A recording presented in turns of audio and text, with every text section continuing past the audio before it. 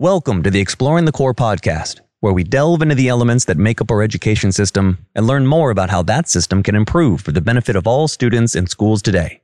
I'm Greg Mullen, and I'd first like to take this moment now to thank you for listening to this podcast. This will be the final episode of the season, and I hope you've enjoyed the episodes. I hope you share this podcast with other educators, and I hope you'll listen to these episodes again, to the experts I interviewed, and begin exploring how your own schools and classrooms can benefit from shifting toward a self-directed learning environment. In this episode today, you may recognize a different tone to my voice, a different feel to the episode than in previous episodes. Today, I want to share a few of my more personal stories and insights from my classroom experiences early in my career that helped lead me to my current perspective toward education. Experiences that helped shape my perspective toward what I now believe is a path for creating a more meaningful approach, a self-directed, student-centered classroom learning environment.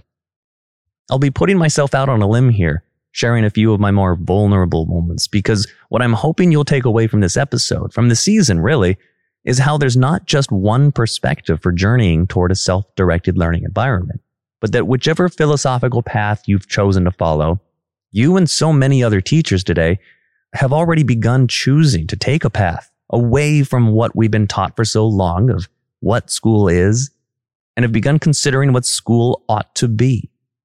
The experiences I share today are not causal. They're not single events that sparked my whole perspective. They'll simply be instances where I began to question some of the more traditional school practices that were particularly challenging for me. So please keep in mind the context in which these experiences happened will be different than your own, but that the choice to question the underlying intent of various traditional practices will surely align with many different teachers in a variety of different situations and environments.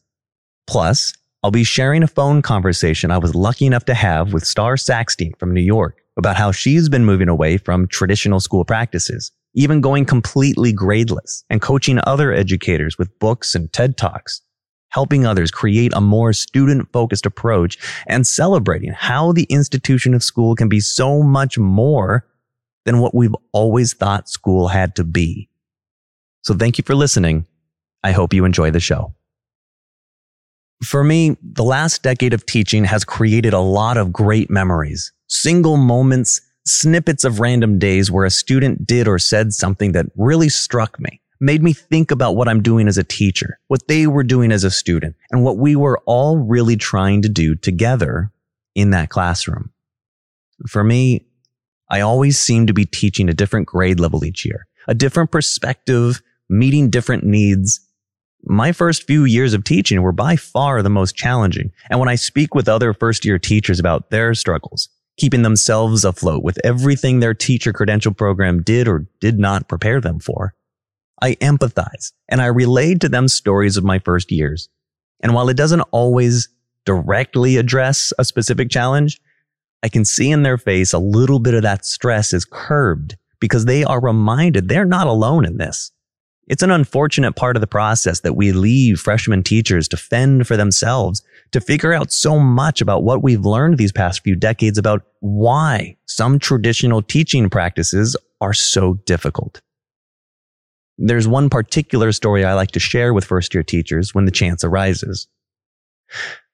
I was hired my first year out of my credential program to teach 7th grade at a district where the summer I arrived had disbanded their middle school, changed their K-5 schools to K-8, and had implemented a district-wide overhaul toward a performance-based system where grade levels were no longer strictly age-based. Okay, so I'm a new teacher fresh out of the credential program, hired to teach 7th grade to a revolving set of rosters that include advanced 6th graders, on-level 7th graders, and remedial 8th graders. So I spent that summer doing all of the things I was taught to prepare, organizing the seating and room arrangements, looking up and preparing materials for lessons, decorating the walls, preparing file cabinets of folders, learning how to use the district's new online platform for grading and resources. Well, the first day of school, my room is suddenly full of middle school students talking and laughing with each other as I walk up to the front of the room and begin to introduce myself. I'm clearly nervous, and the students quickly recognize this. like a new actor getting his bearings on local stages, developing a voice, a style, learning what to do with his arms. I spent that first year learning so much more about myself than I ever thought I needed to. I was trying everything that first year to try and help these middle schoolers who were disgruntled from day one and clearly unimpressed with their new school environment, including their new green teacher. Behaviors were so challenging throughout the year, and I had not heard of what I now understand is a very well-known phenomenon, the dark, evil vortex of late September, October, and November. An annual pattern of long weeks with no breaks, filled with paperwork and tedium as students and teachers fade out of the initial joy of being back in a fresh new classroom. What I'm describing to you now is just a background for one particular event. The event I'm about to describe is in no way something I would ever suggest as an appropriate teacher response. But I do want to preface that all of my students at the year did end up doing very well, and I went back the second year with a strength and resolve that continued to develop. Okay, so around that time of this dark evil vortex of late September, October, and November, I had with my students many discussions, but a particular discussion about expectations to try and figure out what's going on, because students weren't responding to a lot of the traditional behavior management practices, either because I'm new and not very good at them yet, or these practices weren't connecting, or more to the point, I wasn't connecting with these students. Those discussions were followed by my rediscovery of a concept, and to this day, I'm actually embarrassed to have considered it in this context. Student behavior contracts. Only I had taken this idea to such an extreme out of first-year desperation. I had the unfortunate epiphany to have each student and myself all sign a contract of expectations detailing what we wanted this school and classroom to be. Good intentions, all the way around. Each of us had one that we discussed, signed, and then designated a part of the classroom wall to celebrate this newfound mutual understanding. And actually, a time of peace ruled over the classroom for some time, and academic learning began to increase insurmountably. But that time of peace would not last long. What I didn't know at the time is that there's so much more to the management and motivation behind classroom teaching than just agreeing to a contract of behaviors, especially when I had it in my mind that it was my job to take full ownership and responsibility for the learning of every one of those students. The day that peace was broken couldn't be a more glorified disaster of student uprising. It was on one random day, one normal, regular, seemingly uneventful day. One of my 7th graders was just not having any of it. Absolute refusal to comply with any request, stopping learning from happening, disrupting the newly found peace in our classroom, and getting other students to consider how the system's against them and this whole process of school is just not working. It was actually truly an amazing sight, and looking back on it now, an absolutely wonderful opportunity to discuss some really big ideas. But I was green and hadn't the experience or the knowledge to expect this student, who was academically struggling according to state standard expectations, to eventually stand up, walk over to the part of the wall celebrating our mutual agreements, and tear his contract off the wall and throw it away. The room went silent. Nobody knew what to do. My thoughts were reeling to think of some strategy, some theory, some trick I could pull from my new teacher bag that would address this sudden development of dissent, of peasant uprising, a mutiny before my very eyes. But before I could say anything, another student stood up and tore their contract off the wall. And I sighed as a few students looked to me for an answer before getting up and tearing their contracts down as well. Some did so giggling as they seemed to enjoy this new game, while others did so solemnly for reasons I don't think I'd ever fully understand, whether the solemn faces were of sadness, of distress, or of social compliance. But by the end of the demonstration, the wall was left with one contract, mine. I walked over and removed my own contract, came back to the front of the room, and felt surprisingly calm. I'm sure I still have that contract in a box somewhere in storage. I want to reiterate that all of my students by the end of that year did great, and I went back the second year with a strength and resolve that continued to develop over the years with increasing success. My time at that school, in that district, was the most powerful and rewarding time, and I'm thankful to the mentors, colleagues, and family who provided the meaningful support which helped me get through. Now, this story didn't have an end. Those students didn't fall into disarray, and I didn't quit. We all showed up that next day. We continued the conversation about what school is, what our roles are, and how we must create a balance that serves to benefit our own futures in ways that we may not recognize from within these four walls of the classroom. When I share this story, there are a lot of questions about how it all got to that point, what my management style was, what theories I was exercising, how my curriculum engagements were being designed. That first year, my curriculum was searching the internet for lessons, buying books of worksheets from teacher stores. My lead teacher those 2 years had one rule: don't mess up. That's as deep as that leadership went. I did have other mentors in different roles. I had a BITSA coordinator that was very, very supportive, a vice principal that kept an eye on me and was very supportive. And it's not that I wasn't provided the education. It wasn't that I didn't have the opportunity to first experience exercising theories and practices as a student teacher, but that the depth and background behind those theories, the psychology behind where those theories came from, how they evolved over the past century to include new understanding of neurobiology and the brain, that when I look back at that first year, I realized that I didn't understand how humans think. I didn't understand how my own brain was programmed to learn. So often did I rely on strategies and checklists to track my own successes that I thought I could help my students if I simply applied these kinds of regulated system-based solutions to developing in them a sense of purpose and meaning to such daily mundane academic procedures.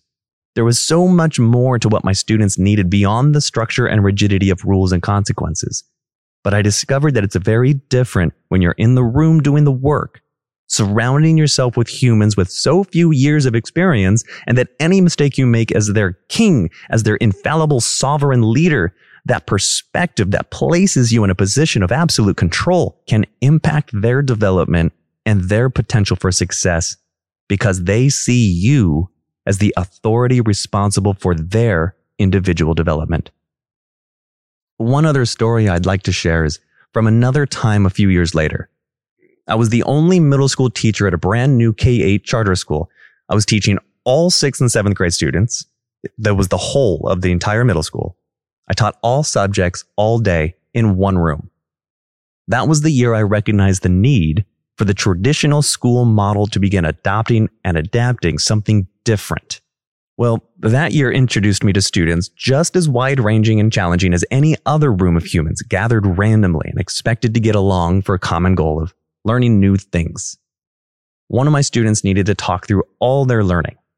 Another student would not stop reading books to learn anything other than what's in their preferred fiction novels. A student with serious social anxieties, some silent, studious students, a student fresh out of homeschooling, a Jehovah's Witness, a nearly homeless student. So many unique backgrounds that I can't list all the differences. There was no way to keep up with each of them, and no blanket rules and policies that would address all of the specific needs of so many unique humans. My time at this school was the first year I was expected to follow a specific lesson plan template every week. And my lesson plans were atrocious. I tried for quite some time to differentiate within the required lesson plan template, thinking through how I would address the needs of each student for each lesson each day, guaranteeing that lessons would be successful in order for each subsequent lesson to develop in each student the necessary learning that would lead to successful standardized test results. I tried so hard, but eventually I ended up having to fake that required template. There was so much I didn't think I could formally detail in a single lesson plan, and attempting to gloss over with vague strategies for loose categories of students seemed insincere. What I ended up actually doing is providing an overview for the week, addressing what skills would likely be addressed, which resources could possibly be used by students, and other general allotments for what that week might entail. That ended up being enough because nobody ever asked for anything more once they saw what really ended up happening on any given day, which was far from what any lesson plan could include. I eventually figured out how to develop a digital classroom environment where my lesson plans could be shared with students, which set certain standards-based goals by which they would decide how to work together to discover resources available both in the room and online in order to create products that celebrated the expected skills and knowledge to be mastered. The time I spent standing in front of that room became less and less. I eventually got to the point where I would hand a stopwatch to a student so they could stop me after a certain number of minutes, because if I couldn't get my point across in so many minutes, I'd just have to rethink my explanation to the students in this class and try it again another day.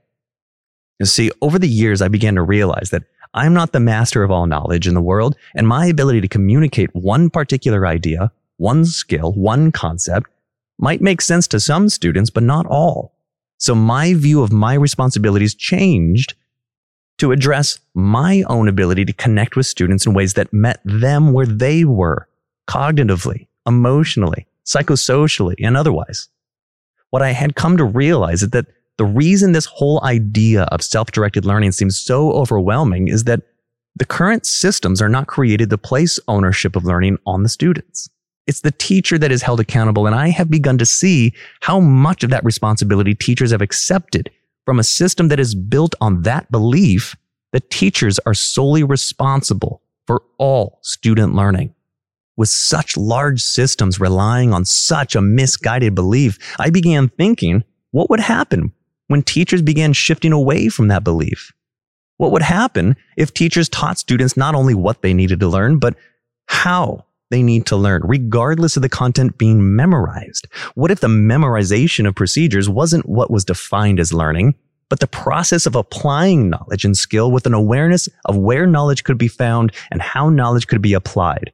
If I were to change that belief, I felt one of two things would have to happen. Either the weight of the system would cause those teachers to regress back to traditional practices to meet the needs of the system, or those teachers would need to manage up to address the parts of that system that had to adapt to this new belief that students are responsible for their own learning, and the teachers are responsible solely for the environment in which individual students need to take ownership of their responsibilities for learning. The last several years in the classroom for me have been really fun. And don't get me wrong, there were rough days, and that's to be expected when you have so many humans in one room, in one building, and going through the same routines every day with each other. But my shift towards a standards-based grading philosophy allowed my students to see with concrete evidence of how skills connect across grade levels, that they can track their own learning with a standards-based system for learning. And once that happened, I found myself with a lot more time on my hands to observe and reflect on how my students were interacting with each other and with the materials. I eventually ended up spending as much instructional time helping students develop emotional and social competencies, learning to set goals, track progress, cope with anxieties, manage stress, and learn how to resolve conflicts. I spent as much time on that as I spent on math, reading, science, and writing. Once I came to grips with the idea that students actually want to learn things because it makes them feel good about themselves, and that it's normal for them to not want to do things that make them feel bad about themselves, the source of motivation no longer revolved around what rules and consequences either I set or had them set, but in developing this belief in their own developmental needs, cognitively, psychosocially, physically, socially, emotionally. There's so much about what students need to learn how to do that is equally important, if not more so, than figuring out how to get a 68% to a 71% in order to pass. The focus on a score or a ranking is negating the actual percentage that matters. Celebrating that bump up to a 71% overshadows the 29% of the material that was never mastered and is going to impact their success in the next grade level. The biggest takeaway from my entire teaching career was from my most recent classroom teaching experience, where I taught 5th grade math and science next to a colleague who taught 5th grade ELA and social science. It was a departmentalized system. Up until that particular year, I had always had the same group of students in one room all day at schools where my classroom philosophy was either matched or was given the freedom to implement my own philosophy and framework in my classroom, always with evidence-based academic success. Well, that last year, splitting students between 2 classrooms was the first time I saw results less than stellar, and it wasn't because of poor instruction or assessment. In one of my class discussions, one student summed it up exactly what the problem was, and it wasn't something I hadn't considered, but was something I was actually betting wouldn't be the case. You see, I had these students 2 years prior in 3rd grade, all day, every day, and saw incredible academic growth that year. I was excited to have them again. I was betting on my same philosophy and approach to have a similar impact, regardless of the fact that I'd only have them half of every day. When it became evident at some point through the year that the same motivation was not being observed, both by the students as much as by myself, it was one student that summed up nicely what the largest obstacle was. Students didn't have all day to get around to engaging and exploring in the learning that they knew they had to achieve in a standards-based approach. They'd spend an hour being self-directed before having to line up and switch to another classroom where a more traditional approach to learning was taking place, and then come back to that self-directed environment where they'd need to re-engage in a drastically different philosophy for learning. It was this takeaway that made me realize I needed to take a break from classroom teaching and find a school with a philosophy that aligned more closely with my own, and that this pursuit would be more likely if more schools recognized the impact on students a self-directed learning environment can have.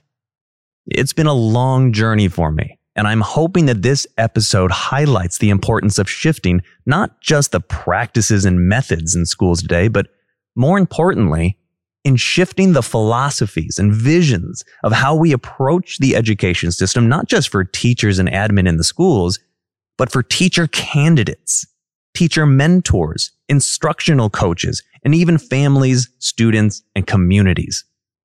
What I hope listeners get out of this podcast is a series of windows into topics we've learned so much about in recent years and how aspects of our system need to adjust. There are so many experts and so much literature available that my hope is that my own book will be only one of many that you decide to explore in order to develop this new awareness, this belief that our system for educating humans in their developing years is in need of adjustment. And it is us that need to begin adjusting it. We're not alone in recognizing this need to shift the system. Every expert I interview in this podcast has a shared vision from a subtly different perspective. But as I detail in a prior episode on changing systems, the best chance we have is from a bottom-up implementation by staff and communities with top-down support of the leadership in education. This is probably a good time to share now with you a phone interview I had with an author and excellent educator, Star Sackstein, on a very similar set of topics. I do hope you were able to get a lot out of our chat and pick up at least one of her books. And I thank you again for listening to this podcast. My interview today is with Star Sackstein, classroom teacher for nearly 2 decades, became national board certified in 2012, is a TEDx speaker on throwing out grades, and an author of many popular books on education. Ms. Sackstein, thank you for taking the time to speak with me today. Thanks so much, Greg. Star, definitely always Star, not Ms. Sackstein. Only my kids, and even them, I wish they would have been able to call me by my first name. I love that. First name basis. It's like I've known you for years. Yes. I like it like that. Oh, fantastic. I'm excited to speak with you about a few key posts from your popular blog and your throwing out grades movement. But I would first like to briefly talk to you about the books you've published. I'd like to begin with your first book from 2011. It's called Simply May. It's a historical fiction set in 1960s Shanghai during the Chinese Revolution under Chairman Mao. Is that right? That is correct. Okay. Now, the setting you chose for this book, it's a devastating time for the Chinese people, but your focus is on the development of the main character and her friend, two teenagers who work through the social issues of their time to learn about themselves in search of a better life outside of the life she's been raised to know. Yes. Do you feel there is a particular significance for creating and developing these characters in that particular societal context, especially now looking back with the perspective toward education that you have today? So it's interesting because I've never actually thought about it like that in retrospect. But at the time, I was working with inner city kids and we were reading The Red Scarf Girl. And while we were reading it, the students had to write a short historical fiction story. And I started modeling by writing my own story along with what we were reading. And essentially what ended up happening is the students really got into what I was writing. And when we were done with the project, they said, Ms. Saxton, you have to finish this story. So with their encouragement, I kind of dug it out a little bit and finished. It took me a long time because I don't think up till that point I had really written anything beyond, a few articles. I was much more a poet in my youth than a writer of any kind of length because I bore easily. So committing to things that last more than a few pages was never really my speed. And the characters, thinking about the kids in my class I was writing about, writing for, with the fiction that we were using in class, I wanted it to be appealing to them and also somewhat true, albeit I don't know how a Chinese reader would feel about what I wrote, because once the characters kind of migrate to the United States, things kind of get a little unbelievable, in my opinion. But that's and the listeners are going to have to read the book to find out. Yeah, well, this is the first time anyone's really shined a light on that project. Well, I like to do my research and find out who I'm talking about. But actually, since that book came out, and I love that you wrote that book with your students. I think that in itself is enough reason for people to want to read it. I think that's fantastic. I may try that myself. It has always been my belief that you should do the projects you expect your students to do. And I think when you're working with a group of kids like I was at the beginning of my career who have particular challenges and wouldn't call themselves readers and writers, I think it's really important to humble yourself to that experience and just sort of jump in it with them, showing them your own insecurities about writing and sharing what you write, and showing them that it takes drafts and drafts and drafts before it gets to finished. And even sometimes when it's finished, you might not be super excited about it, but the experience of seeing it through to the end is one that is worthwhile. So, I mean, it was a good experience in that, I probably would have been happy leaving May at a short story, one chapter in, and never doing anything with it. But, they were pretty excited about it, and it sort of became like a whole class thing. And then when I finished it, they weren't my students anymore. So, it was sort of like I finished it for them, but never expected much from it beyond that. Well, since then, you've published quite a few books. You wrote The Power of Questioning. You've written Teaching Students to Self-Assess, one of my favorites, and Peer Feedback in the Classroom, Empowering Students to be the Experts. They all seem to focus on helping teachers consider a unique perspective that does challenge some of the traditional teaching practices. I'm wondering, could you describe what you're trying to do in these books that you feel addresses some of the more general concerns that teachers have in education? So starting with hacking assessment and all the ones that you described thereafter, I think that teachers are always concerned that students are getting what they need, that they're getting through their content, particularly secondary teachers who have state assessments that they need to be making sure students are ready for, and also hopefully giving students a love of whatever content area you're teaching. And at the time, I was a journalism and English teacher. So for me, I really do have a passion for the written word. I also have a passion for storytelling and helping students find their own stories. And although assessment, in a lot of ways, I'm sure people would say, well, how do those two things sort of connect, even though that's mostly what I write about now. I believe that reflection and self-assessment is a sort of storytelling about what kids know and can do. And the more we involve their voice in that practice, the more we're better able to address their needs and concerns. And at the end of the day, although there is curriculum that needs to be covered and students do need to be career and college ready when they leave, more important than anything is meeting them where they are and helping them develop a voice that could advocate for their own needs and their own progress. So my work largely centers around ways to get kids more involved in the learning that they're doing, so it's not being done to them, but rather for them. And by them, I imagine. Especially by them.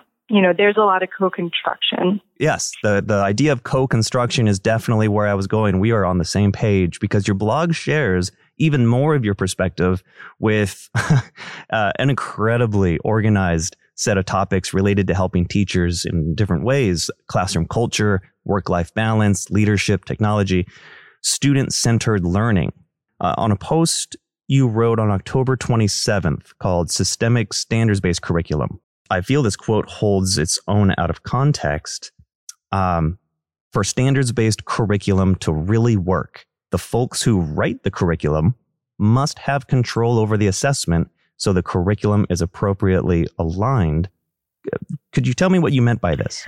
So I have a real problem with standardized testing, like testing created by companies who just make tests. Whether it be the state regents in New York or the SATs or the college, the AP exams or any exam that's created outside of the classroom. Because really, once it leaves that space, we have a real equity challenge, because although we know the set of standards that kids need to be proficient on, there are so many biases that turn up on them. So if we were really going to create an atmosphere that was going to give students their best chance, the best person to be creating the test are the people who are doing the teaching. So we know what we taught. We know what kids are supposed to have learned and what they should be able to do. And since all of our curriculum isn't aligned nationally, like from room to room, it's not often exactly the same. Even with the Common Core state standards, which were intended to help with that, it's still being interpreted differently region to region. Right. Well, I know that there's a lot of issues with the Common Core. I don't necessarily have issues with the standards themselves. I have issues with the way they've been used to assess kids and the very poor implementation and rollout of those assessments, and how some of those standards sort of got pushed lower and lower down in the grades, robbing younger kids of needed opportunities to be ready to learn the information that they were getting younger and younger and younger, knocking, play and other unstructured sort of learning times out of the way because, we needed to get them ready for the test that kids weren't doing so well on. I'd like to build on that idea, if you don't mind, because on October 29th, you wrote a post called "Let Go of the Reins to Allow for Student Self-Advocacy." And I think the best quote so far, I still have so many of your posts to read. You say in that post, "The best gift we can offer students is the ability to know what they need, to articulate what they know and how best to ask for help. As they acquire these skills, a careful coupling with the standards can empower students to chart and create a path for their own learning. Yes. I love that quote. It's likely not a surprise how much I love what you were saying here. And I'm curious, for our listeners, could you elaborate on this idea of teachers and students sharing that responsibility for learning? So by the time I was getting ready to leave the classroom, I had really, truly devoted myself to co-construction with my students. I was teaching mostly 11th and 12th graders, just to be clear. These are older students who definitely are readying themselves for what comes next. And I could give you the best example. My Hamlet unit, for example, I always did it a certain way. And by the last couple of years, I sort of abandoned the way I did it. I provided all the materials to the students and I asked them to create their own project that would essentially meet all the objectives that my prior unit had met, and also provide them with different choice to how to explore those topics in a way that made sense and was of the most interest to them. And honestly, what they came up with was so much better than what I did. And, it was a delight to see what every group was able to submit for that project and the depth of their understanding of the play by the time that it was done, specifically the characters in the play. So although, 10, 15 years ago, I may have thought that I was sacrificing going over Shakespeare's language and, kind of gotten a little sad about not really parsing it out scene by scene. I think what they were able to take away from Hamlet was far more valuable than what I would have been able to offer them otherwise. Now that example is there's so much to unpack there. There's the idea that the understanding and the interpreting and assessing and reflecting on the actual learning, there seems to be a balance of all of those aspects between the teacher and the student as you start to shift that ownership of student learning from yourself. Like you're saying, the Hamlet, you taking ownership of learning and sharing it with them, and instead shifting that balance so that the students are taking ownership of what they're learning from Hamlet. I feel like that actually sort of redefines the role of you as the teacher in a way where you now have time not just grading papers and giving feedback and telling them whether or not they have learned, and spending more time observing and reflecting with them in ways that are very individualized. Absolutely. And I'm sure it wouldn't surprise you to know that through reviewing their projects and being a part of their learning experience, I saw a lot of the characters in a play that I had read at least a dozen times differently through their eyes and through their context. I'm a strong believer that literature needs to be experienced by the reader, and this idea that there's only one right way to read literature is really not the fact. I mean, if we're going to keep reading stuff that's hundreds of years old, we need to be able to see it through our lens today, or why do we bother to continue to read it? What makes it universal? And the students that are in our schools now really do have rich context that they can draw on to connect with different themes and ideas and characters that are happening in literature. And we have to give them the space to ask those questions, dig into those topics that they think are important, and kind of pull away from the standard of, we're going to be studying The Great Gatsby, and when we read The Great Gatsby, we're going to talk about the green light, and we're going to talk about color symbolism, and all these things that really, at the end of the day, Fitzgerald is a beautiful writer. There's music in the way that he writes.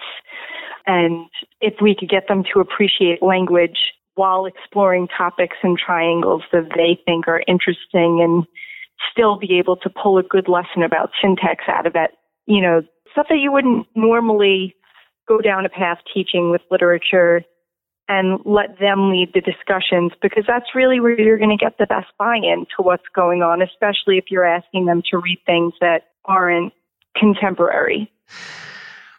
Sparking that love of learning in students, it's a really difficult thing to do. That curriculum, we as teachers trust the curriculum to know what tasks and directions to give to spark that. But I feel like teachers are relying too heavily on that curriculum for various reasons that I would love to get into. But I know that teachers that pick up your books and they go to your blog and they go to hear and see you speak are going to take from you that awareness and that value and that importance in doing that. I want to thank you so much for taking the time to speak with me. And I have one last question. Sure. Are there any upcoming events or publications in the works that people should know about? Where can we find more about you and your work? So yes, I am finishing up a project right now with a teacher from my team at my last school district, Karen Terwilliger, hacking learning centers for secondary. And hopefully that'll come out mid-year next year. I also have a chapter in a book for higher ed about getting rid of grades, which will also hopefully be coming out sometime next year.